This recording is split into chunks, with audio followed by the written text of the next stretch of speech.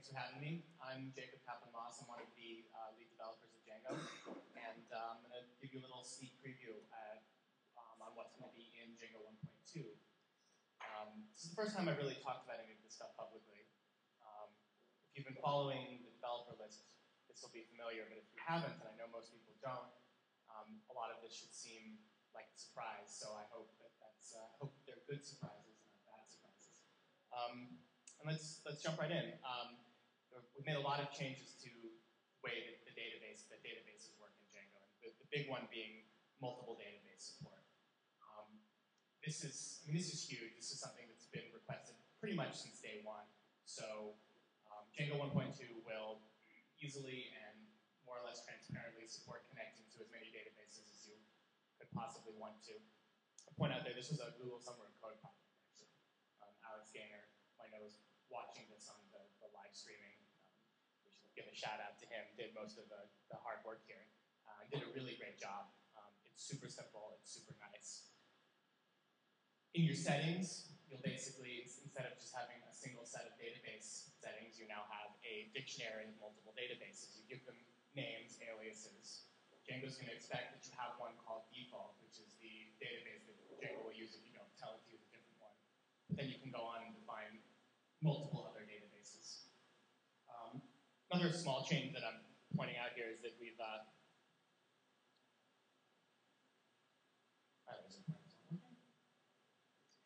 we've changed, you can see we've changed the engine from just something simple like MySQL or SQLite to a full dotted path to it. The old version still works, but we've made this change to emphasize the fact that there's nothing really different between the database backends that are built into Django and the ones that aren't. For example, there's a Microsoft SQL Server backend out there. IBM ships an IBM developed and maintained DB2 backend for Django. There are probably others. I know there's a Firebird backend out there as well. There's a certain level of quality and support that we require to bundle them with Django, and mostly that's about having a community behind it to maintain it. I don't know anything about Oracle, nor do any of the other lead developers. The only reason that Django ships with an Oracle backend is because a group of people wrote one and then actually promised to support it if we included it with Django. So there's a couple of developers who have commit access to the Oracle backend and maintain it there. We wanted to, in 1.2, emphasize that the only difference between backends that ship with Django and those that don't are in what repository it lives in. It's not really a statement of how well that backend works or whether you should use it.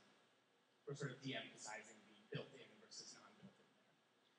That's a sidebar. The important part is that you can define multiple databases here. They can be, as I've shown here, heterogeneous. They don't have to be all using the same database driver. You can connect to whatever you can find the backend for. Using it in your code is really simple. You'll just query sets now have this using method, and using just takes the name of an alias and will basically rebind that query set to a new database backend. So you can very simply switch back and forth between them. Very easy to do, and of course, since that's a string, you can pull it from a session cookie to do the live journal trick of giving paid users access to faster machines. There's all sorts of nifty stuff you can do there. And similarly, other methods like save and such now take a using parameter telling you which database backend to store data to. And this is useful for many situations, but there are other types of situations where the sprinkling these using calls all over the place isn't feasible. One of the big examples is using other people's applications. If I want to download an app that someone else has written, I can't really go into their code and modify it to use a different database definition.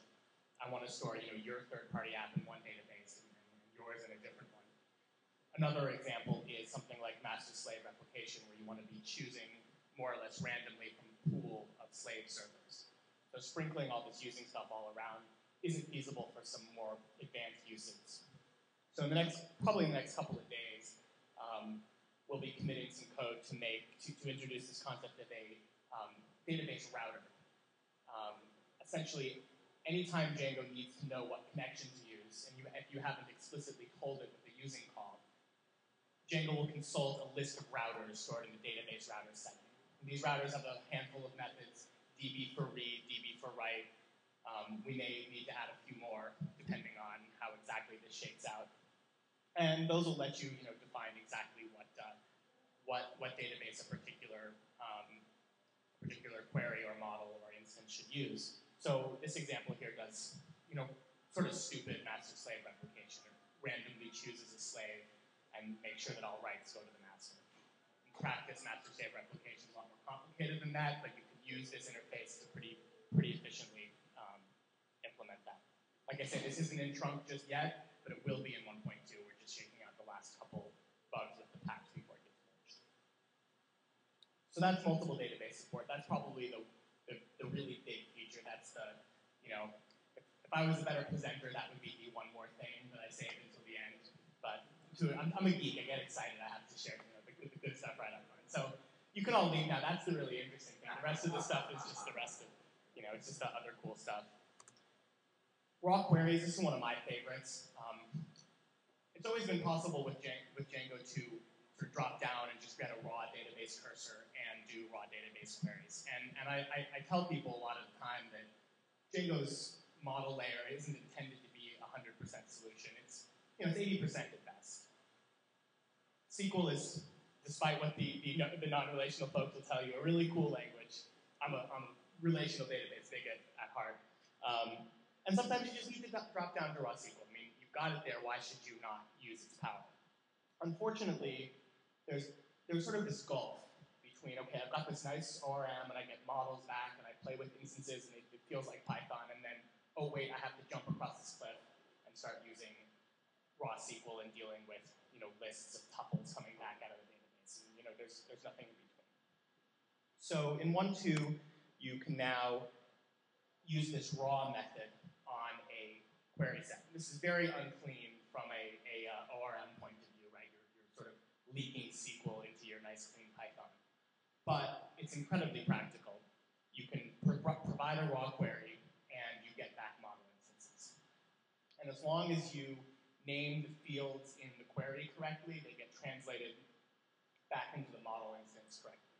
And you can provide a dictionary of translations if Django gets it wrong. And on top of that, you can do tricks like running, doing more complicated queries and aliasing them as extra fields, and those extra fields essentially get annotated onto the model. So in the example here, person has a birth date field, but not an age field, and I'm using Postgres' age function to, on the fly, at the database level, calculate the age and then annotate it as an age attribute onto the model. Someone who does a lot of data analysis and a lot of SQL, this is really great. I'm a fan. Another bit of code that got merged, it's been a long time in coming, and also another summer code project, was a merging of form validation with model validation with this concept of validators. If you've done much work with Django's forms, you know that there's a very convenient way of taking in a blob of data provided by the user, cleaning it up and validating it. But if you want to just take that same blob of data and store it directly into a model, nothing actually validates that data is there. A lot of people, a common question is, okay, I want to do a data import, and my data is kind of dirty. How do I make sure it gets validated before I store it in the models? And until now, the answer has been, well, just use a form, even though you're not actually using an HTML form. Well, 1.2 now supports the concept of validators on both forms and models. Validators are just simple callback functions that take a value and raise a validation error if something's wrong with it. But behind the scene has been a lot of sort of merging and bringing together of validation. You can now validate models. Models have a new validate method that works very similar to the forms clean method that runs and checks to make sure that everything on the field is correct. This doesn't happen by default when you save a model. That's for backwards compatibility. There's a good chance that in the future it will. What this means in effect is that you can sanely import unknown data into a model without having to do that sort of gross hack of using a form. It's neat. We've added a series of improvements to Django's template language. First, we've drastically reworked CSRF, the cross-site request forgery protection in Django. The details are a bit too complicated to get into here, but the old version would actually sort of rewrite your page. It worked by running a regular expression against your HTML source. It was gross. This version is a lot cleaner, and it's much more similar to the way CSRF protection is done in other frameworks like Rails and like TurboGears and Pylons. There is some transition work you'll have to do to go from 1.1 to 1.2. So if you're using CSRF protection now, then read this to learn how to translate it. And if you're not, then you really should be, unless you'd like to get hacked. This one usually, I think a lot of people will be happy about this one. The if statement in the template language now lets you do stuff you might expect, like equals and greater than and less than, and all of that stuff. I still maintain this is the wrong decision, but that's a ship that sailed. Is that an error with it's one equals or two? Which one? Is the middle one? Oh, Single equals rather than two?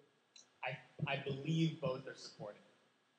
I believe that's not an error, but I'd have to double check. Another improvement is template loading in Django 1.1 can be relatively expensive. When you ask for a template by name, Django has to go search a bunch of different locations, all of your installed apps, any entry in your template dir setting, maybe other places you have custom template loaders. There's now a mechanism to cache template loading, and if you're rendering templates that have complex inheritance, multiple levels of inheritance, or a lot of includes, this can lead to a really substantial performance increase. There are some caveats in terms of the way the custom template tags are written in order to take advantage of the caching mechanism, so you can read about them at that link. But the net result is if you're profiling a site and seeing a lot of time spent loading and rendering templates, in 1.2 that will get much, much faster. There's a few things new in Django Contrib. The big one is a new user messaging framework. If you've used user messaging in Django before, you've noticed that it's tied to the user. You'll do something like request.user.addMessage.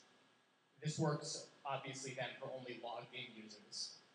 And that doesn't let you send little flashing messages to users, who aren't logged in. I use the term flash because that's what Rails calls the same feature. It's flashing someone.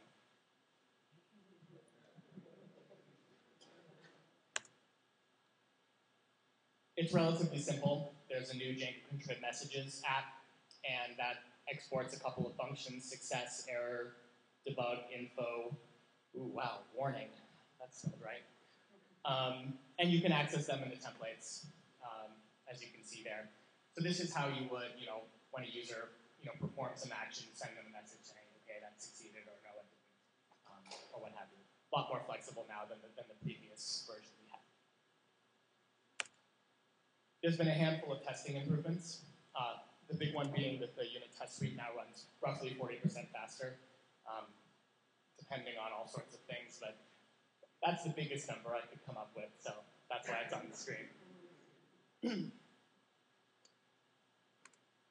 There's also support now for something we're calling natural keys in fixtures. If you've used fixtures to load complex data sets, you notice that when you reference relationships, foreign keys or many-to-many relationships, you just use the integer IDs, the primary keys of the object you're referencing.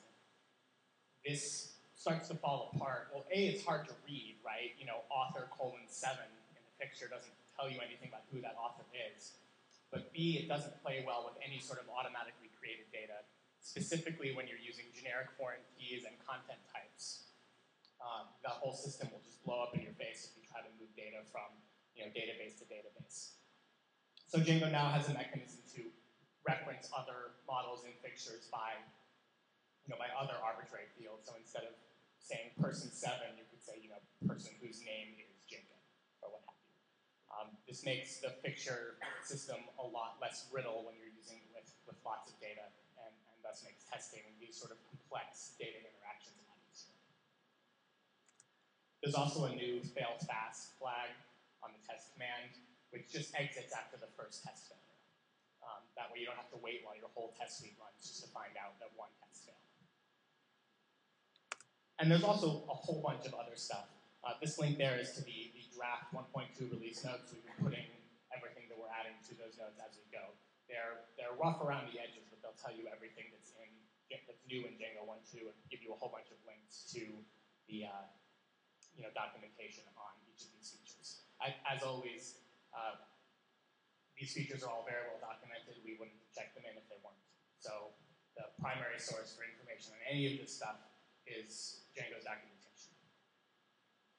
So some of this etc. stuff, Django 1.2 will require Python 2.4 or greater. We're starting the very, very slow march towards Python 3, and that involves dropping older versions of Python behind as we go. So 1.2 will require Python 2.4, 1.3 will require 2.5, 1.4 will require 2.6, and at some point, everyone will stop everything and move to Python 3. Like how vague I'm being about when that's going to happen? Not tomorrow, and probably not next year, but someday. It'll happen. Django now supports email backends. Instead of hard coding to sending email via SMTP, you can now plug in your own method of sending email. This was added primarily to support environments like App Engine that don't have SMTP servers, but rather APIs for sending email. There's a new queryset.exists method, which does the most efficient way of telling whether a particular query set has any data in it. There was a cute little pattern that you could see throughout Django's code to do this, and we sort of encapsulated it in a method. Test runners are now class-based. This is a little bit of esoterica, but if you're writing custom test runners, if you're wanting to integrate Django with other testing frameworks like Nose or what have you, this is now a lot easier to do. GeoDjango's, who here uses GeoDjango, by the way? I got some good few. GeoDjango is also known as Django.contrib.gis. It's Django's geographic system. It does for geographic data what Django does for relational data. The quick way of describing it. The inspectdb command has gotten a lot better in GeoDjango. In 1.2, it supports more geographic backends and other stuff like that. You can now have read-only fields in the admin. A lot of people have asked for that. I don't really understand the concept of an administration interface that you can't edit, but a lot of people like that. There's now a big integer field. I don't know how many people have done integration work with the Flickr API. Well, there was a while maybe, and now Twitter, I suppose. There was a while about a year ago when Flickr's photo IDs overflowed an integer field, and anyone who had been storing Flickr photo IDs in an integer field all of a sudden saw their code break. I was one of them. Well, that won't happen anymore. Django now has a proper big int field. There's been a whole bunch of localization improvements. This was another summer of code project, mostly around the handling of numbers and dates and times, and sort of getting those translated and formatted correctly for whatever particular locale you're in. One of those things that makes all the difference between a localized application that looks obviously translated and one that looks native. There are now low-level hooks for doing low-level permissions in auth backends. Essentially, auth backends now get the actual object in question and not just the table that it's using. Nothing in Django actually uses these hooks yet, but that means it's possible for you to write an authentication backend that actually does take the particular object into question. This means that it would be very easy for someone to write a flexible row-level authentication system for Django. Janus Lytle's Django Authority project is working on doing exactly that. We made the decision to punt on doing it ourselves. We sort of think it's against the philosophy that we're trying to instill in Django, but we wanted to make sure that the hooks were there for other people to do it.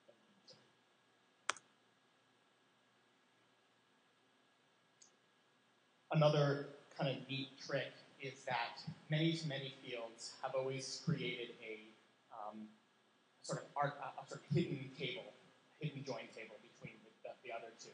You had no real way of getting at this stat table.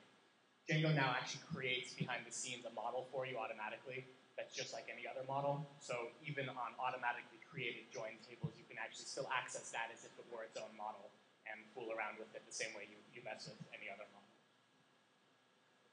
So when, the big question, right? We'll be shipping the beta pretty soon. January 26th is the target date. We missed the alpha by about a week, so I have every reason to suspect we'll miss the beta by roughly the same amount of time. I don't think we've gained any time since then, but the week of the 26th, we should have the beta out. This won't be production quality, but this will contain every feature that will be in Django 1.2 final. Our beta is our feature-free period. This is the point where we really need you to download it and start running your production sites on top of it. Not in production, obviously, in testing, but we put it out as a beta. It's a bit of a sort of, juggling game, because when you call something beta, so many people, and I'm looking at Google here, have been calling finished products beta for so long that people expect that when we call it a beta that it's really finished. In fact, it's going to have all sorts of bugs in it, probably hundreds of them. And in 1.1, we fixed about 250, 300 bugs between the beta and the final. We'll probably fix more this time. We left a longer period specifically because we thought this would be a longer, bug fix period. But we call it a beta because we want to trick you into downloading it and using it, because that's the only way we'll find those bugs. So this is the point when, if you haven't been involved in Django's development, this is the best time to get involved, because you can make sure that that one showstopper bug that only shows up on your production machines actually gets fixed before the release gets out. We're aiming to release a release candidate around March 2nd. This is just after PyCon. We'll be sprinting for 4 days at PyCon in Atlanta and putting the sort of finishing touches on 1.2. And we'll try to put a release candidate out around the first week of March. If everything goes well, that means we'll be releasing the final version around March 9th. We give a week between the last release candidate and the final release for any bugs to shake out. If we don't find any, then we put the release out. If we do, we push it back up. So, with any luck, by early March, 1.2 will be out, and you can start, moving your production sites to use it. I'm really excited about 1.2. I think it's the best, by far the best release we've put out so far. I'm amazed by the level of stuff we got into it. A couple of months ago, when we were discussing pushing the timeline to give more time to check more features in, I said that I'd rather meet our deadline and have it be, like a solid double than, swing for the fences and have it take too long. I think we've actually managed to almost hit our deadline and get a really awesome release out, and I'm really excited about that. So, I know there were a bunch of questions that people put in over the whole Google moderator thing. You can also send me questions over email and the Twitters, and we will go to Mr. Holden, and then... Hi, Jacob, do we need a microphone for questions? Or, I can repeat. Okay, fine, yeah, I repeat it. Well, a comment to the question. You want to get the moderator thing up? Yeah.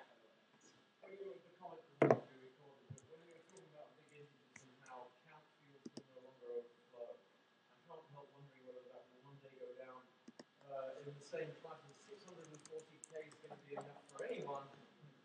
CCP actually overflowed the virtual accounting system for the game, overflowed the accounting for the statistical engine 3.5 years ago. But the question was, I noticed that a lot of the developments, the better developments in my mind, but some really great stuff was funded by GSOC, Google Summer of Code. I'm not sure that the Google Summer of Code project is entirely healthy, because they have code-based problems, but the guy who managed GSOC for the PSF in relation to Google is trying to organize PSF like a GSOC-like funding through the PSF. So I wondered, A, would such projects be helpful to the Django Software Foundation for funding? And B, have you got anything you'd like to say about how we might recruit support from the people who use Django for regular For the people listening on the web, I will briefly summarize what Steve said.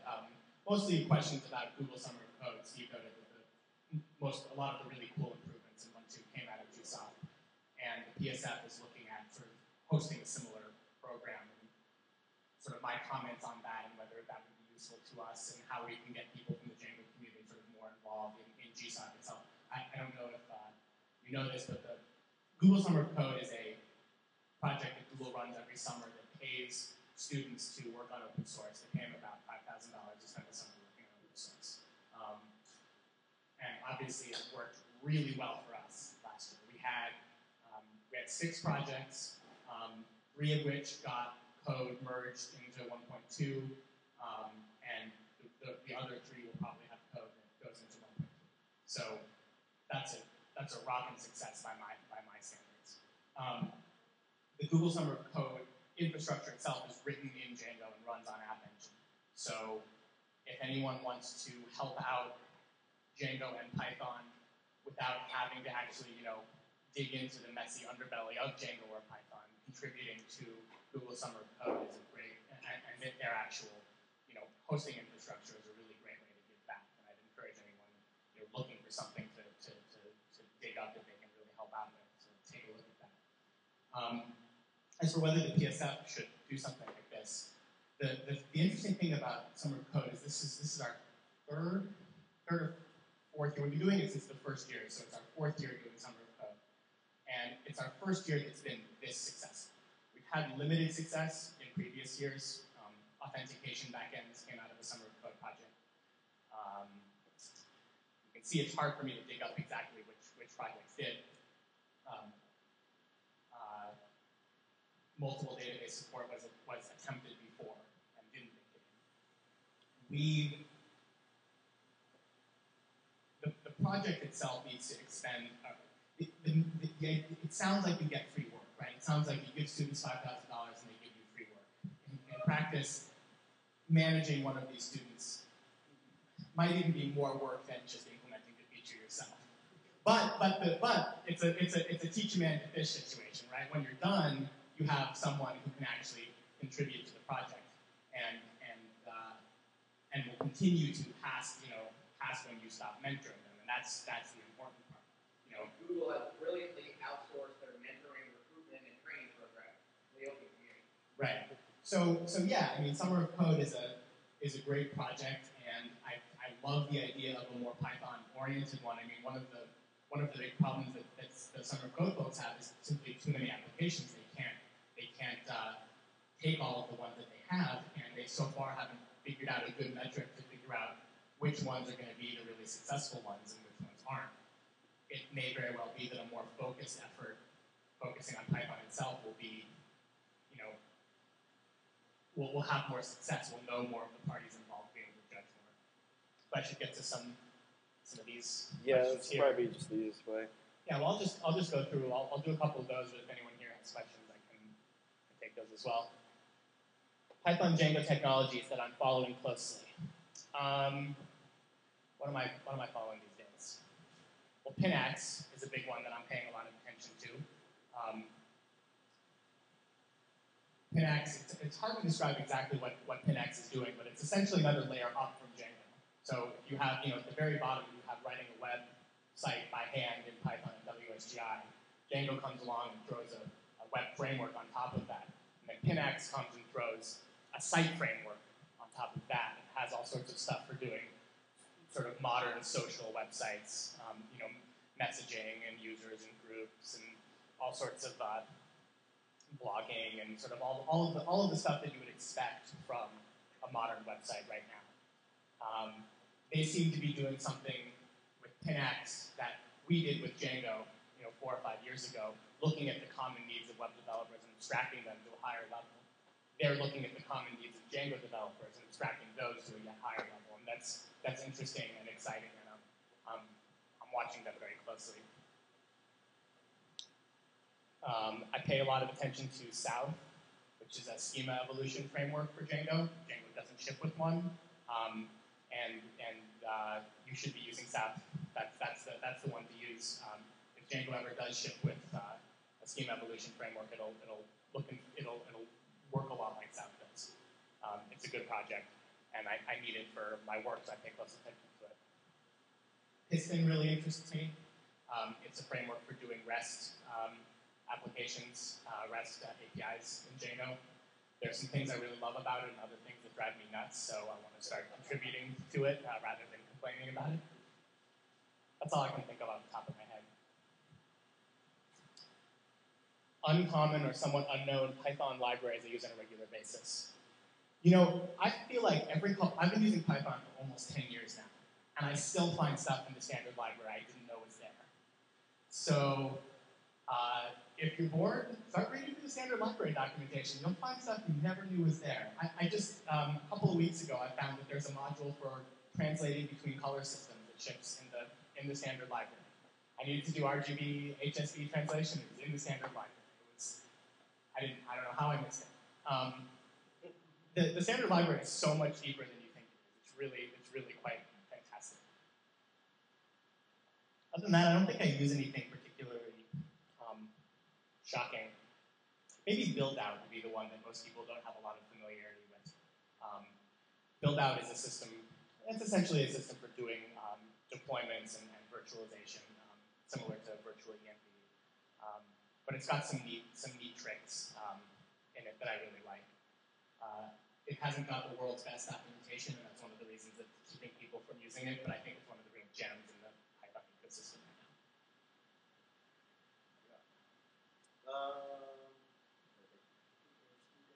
Yeah, probably go for like another 5 minutes. Does anyone here have should I just keep going down here? Yeah, I guess we'll do one in the room then. Anybody have a question? Yeah, I think I would just like to know about your experience in building this out over the last few years. How's it been for you? Oh, I mean it's great. I wish I had more time to work on Django. I mean the great disappointment of releasing a successful open source project is that you never have time to actually do enough work on it. It is a shame, isn't it, that giving money to open source people is somehow taboo, because I would love it if people gave me money to work on Django. That would be amazing. But I think the main thing that I always think about is just how surprised I am by Django's success. When we released Django 5 years ago, there was a very small group of us, me, Adrian Holovati, Simon Willis, and Wilson Miner, were developers at a small newspaper in Kansas, about as far from sort of the technological centers of the world as you could possibly get. And we thought that maybe a couple of people from the database journalism community, I think the database journalism community might only be a couple people, but anyway, we thought that they might find some interest in Django. We thought that maybe a couple of sort of hardcore Python hackers might find their way to Django. I never would have guessed that I'd be in a room about half of which were people who learned Python to program in Django. I mean, that's mind-boggling to me and really humbling and surprising. So that's been the best part, definitely, is just sort of seeing other people pick up and run with Django.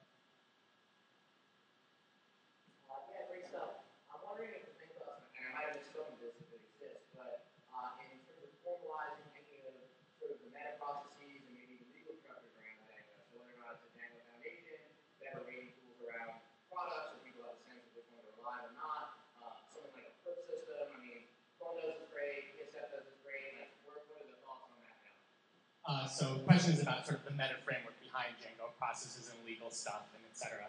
There is a Django Software Foundation, founded about a year and a half ago. To date, it's been 2 years.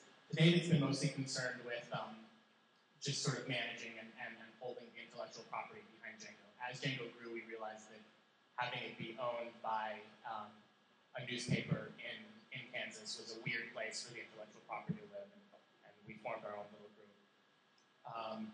Lately, there's been some discussion on exactly what we should be doing with this body now that it exists, and stuff like what you're talking about, helping people find third-party applications and commercial providers that are reliable successful, those sorts of things. We have a lot of documentation of the process behind Django. You go to our documentation, there's a how to contribute to Django document, which is really embarrassingly long at this point, because every time we have a process question on the developers list, it ends with us adding a paragraph or two to that document, and so it just keeps on growing. But it explains in pretty exhaustive detail exactly how every single step of the development process works. So that we're good on. The legal stuff and the greater community stuff is a work in progress. I'll go back here. Where do I see the future of Django orienting? Towards the core code base or to pluggable apps? In other words, what will breed adoption the quickest? I definitely think the best thing about Django these days is the ecosystem. I think what we did with row-level permissions is a pretty perfect example of how I would like Django's core development to continue in the future.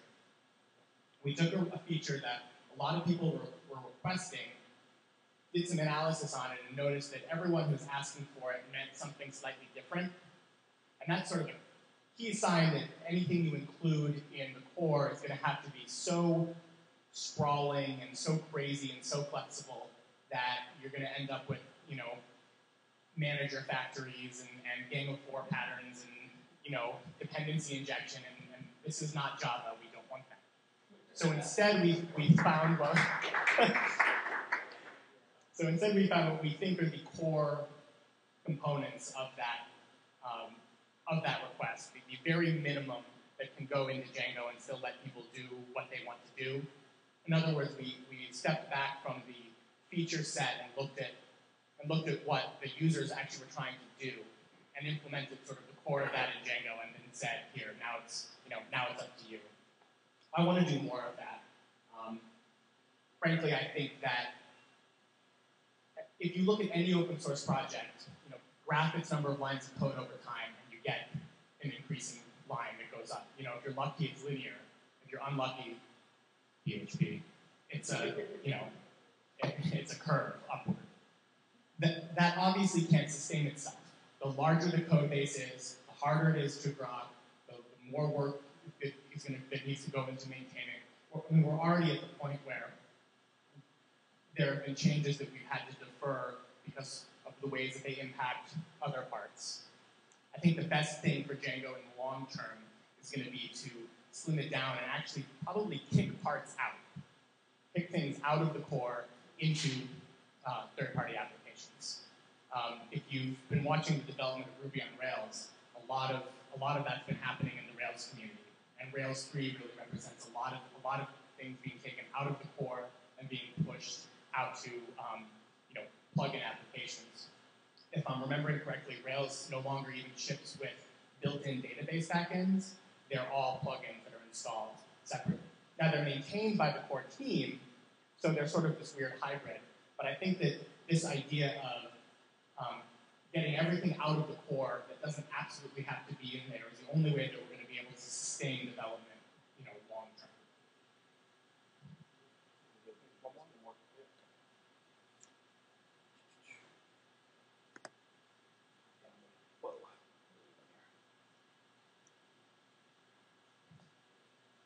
What would I like to see the Django community doing more of and less of? But this one's easy. More docs, less criticism of other people.